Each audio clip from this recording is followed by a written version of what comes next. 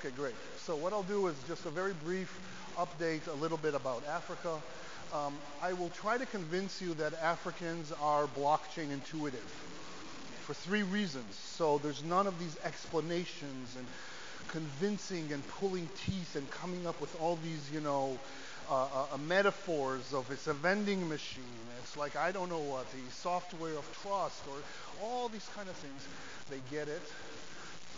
They understand the connection between mental health, physical health, and financial health, which is something that the US health system completely ignores.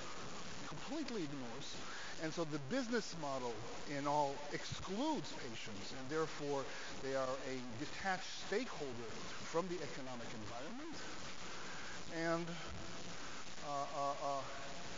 the importance of having a bi-directional relationship where we not only just send our stuff, but actually we start and take their stuff. And one of our companies, for example, just contracted with the NHS. And at the end, hopefully convince you that blockchain is impact and impact is blockchain. So Africa is huge, it's young. I'm like super old. In general, I'm old. When I sit in New York with all the crypto anarchists, I'm like the oldest in the room. But in Africa, it was like, are you still alive? So they're like younger than 20. The mobile penetration that one of the speakers before me mentioned is super important. We're talking over lunch. I was saying, I asked him, do you have a phone? And then like, just one. We have three, right? One for business, one private, and one for crypto and the mistress. So that's what they're having. Obviously, their major GDP comes out of agribiz. So again, agriculture is very important. So the micro, small to medium size enterprises. And so it's a little bit false to do the B2B, B2C, because every C is a B. Everyone's a business. And so we can see that already distributed nature of a C to C to C to C to C. They are naturally decentralized. It is important to understand the nature of the sovereign debt and the societal debt that is structured. It is not inherent. Africa is rich. Africans are poor because it's structured in a way that other countries extract that to their benefit. And this goes not just in cases of money, but also if you want carbon footprint, the effect of climate, and so on. They pay high costs on remittances from centralized entities, so that is why it's important for them to liberate themselves in a peer-to-peer network, because when we do it peer-to-peer, there's less fees, there's less friction, less capital leakage, and more stays in everybody's pockets. So you can't speak of Africa as a thing, and no, Kenya is not the capital of Africa. There are multiple countries there, and I am fortunate to speak Arabic, French, and English, and I have to admit that I'm still working on my Kiswahili, but these are very distinct economic regions of around 400 to 600 million people in each economic region. And since the creation of the free trade agreement, the movement, the trans-border transactions have become way easier than what we could imagine. You can see that it's a startup continent and everything is interconnected. Fintech, of course, a huge importance.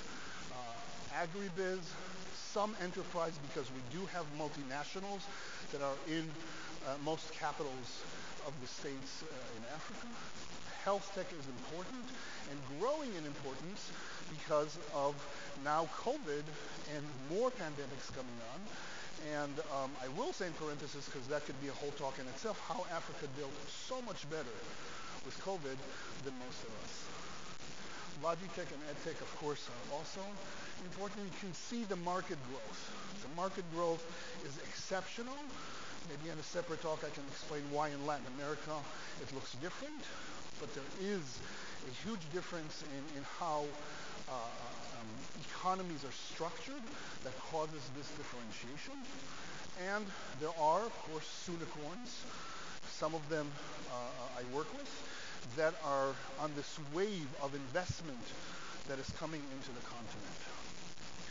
Now, the first reason why Africans are blockchain intuitive is because they don't trust anybody.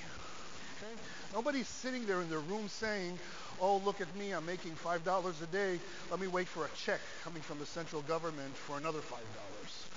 There is an inherent trustlessness that makes and creates a sense of self-agency.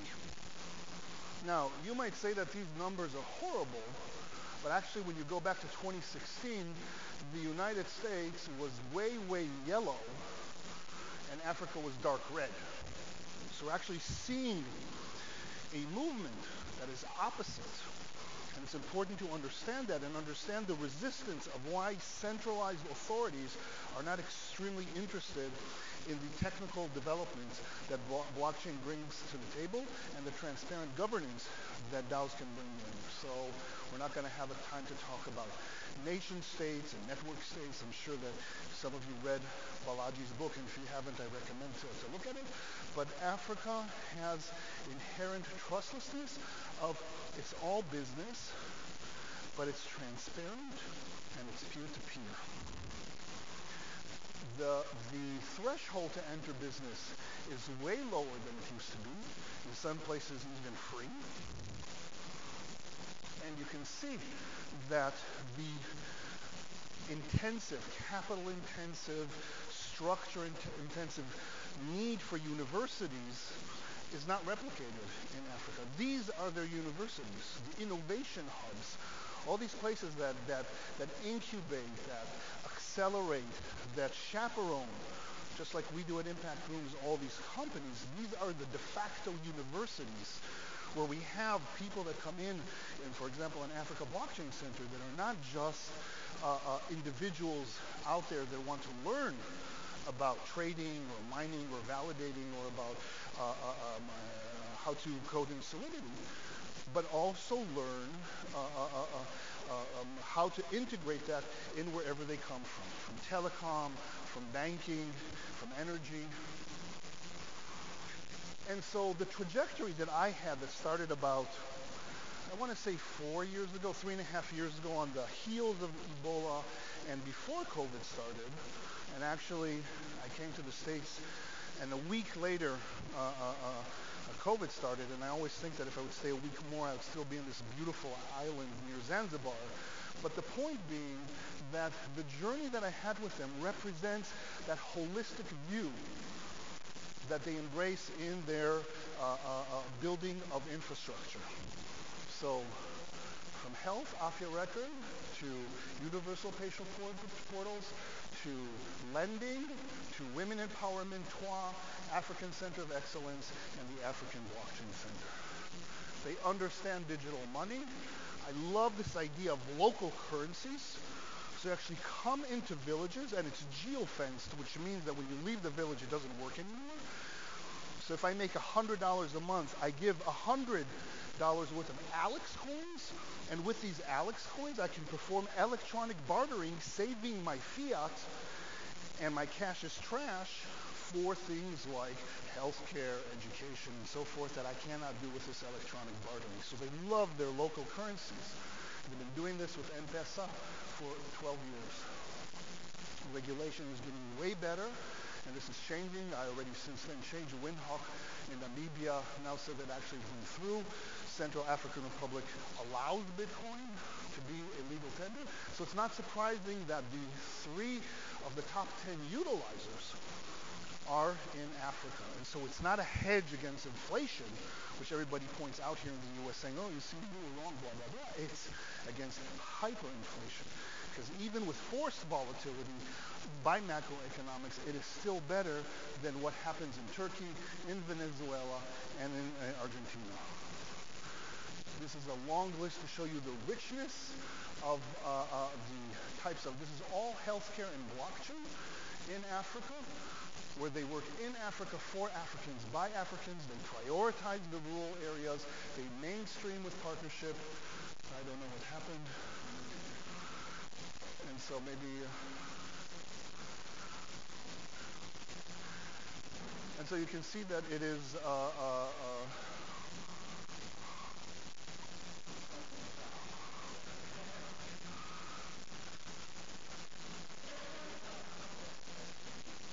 claim my time. Any questions until now? Anybody want to go with me to Kinshasa tomorrow?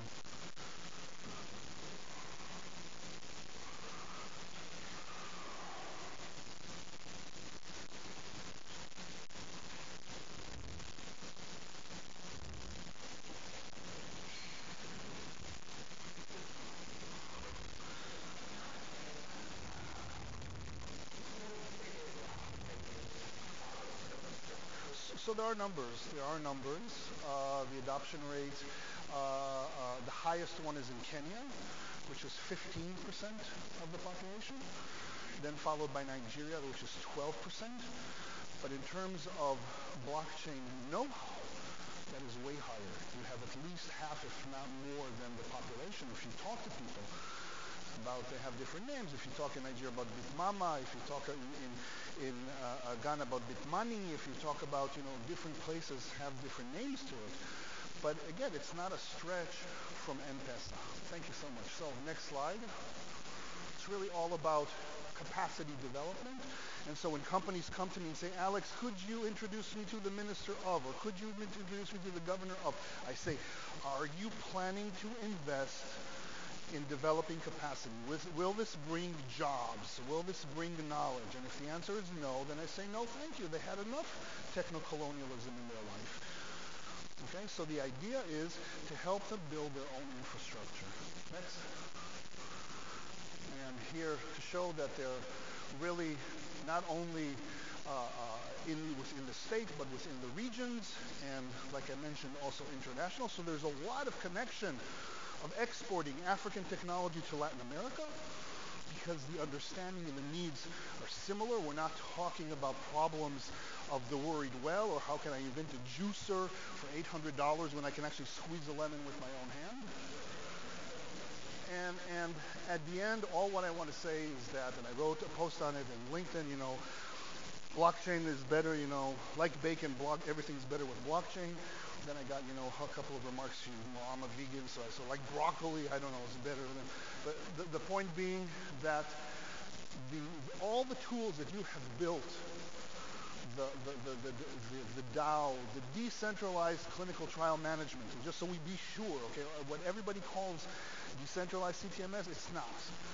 If it doesn't have blockchain, it ain't decentralized. So all these, I have a webcam, telehealth, as if, that's the best thing that was, invented in the last 2 years.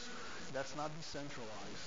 So using that, supply chain, which we had multiple talks about, tokenization. So for those who know me, the idea of incentivizing behavior by transforming patients from being health service consumers to health, and thanks to blockchain, also wealth producers. That is really the key. Our business model in the US is very simple. It's based on consumption. Every pill for every ill, every test for every pest. And so it's the more I consume, the better it is. So as a pain doctor, if I would just talk to a patient, they would leave. My CFO would look at me and say, are you crazy? Where's the pump? Where's the stim? Where's the opioids? Where are the patches? Where are all the things? So we need to transform to be, for him to be wealth producers, and also stop the data asymmetry, because I know where all the toilet paper and hand sanitizers are hiding. We need to teach, export, mention, and so think of me in the middle of the three: emerging technologies, emerging markets, and emerging business models. We need to incorporate all the three. Think about the DeFi elements in it. Think about how you can decentralize your finances, because if you're not thinking about it, you're only going partial. And so a new dawn is rising. Asante sana. Thank you very much.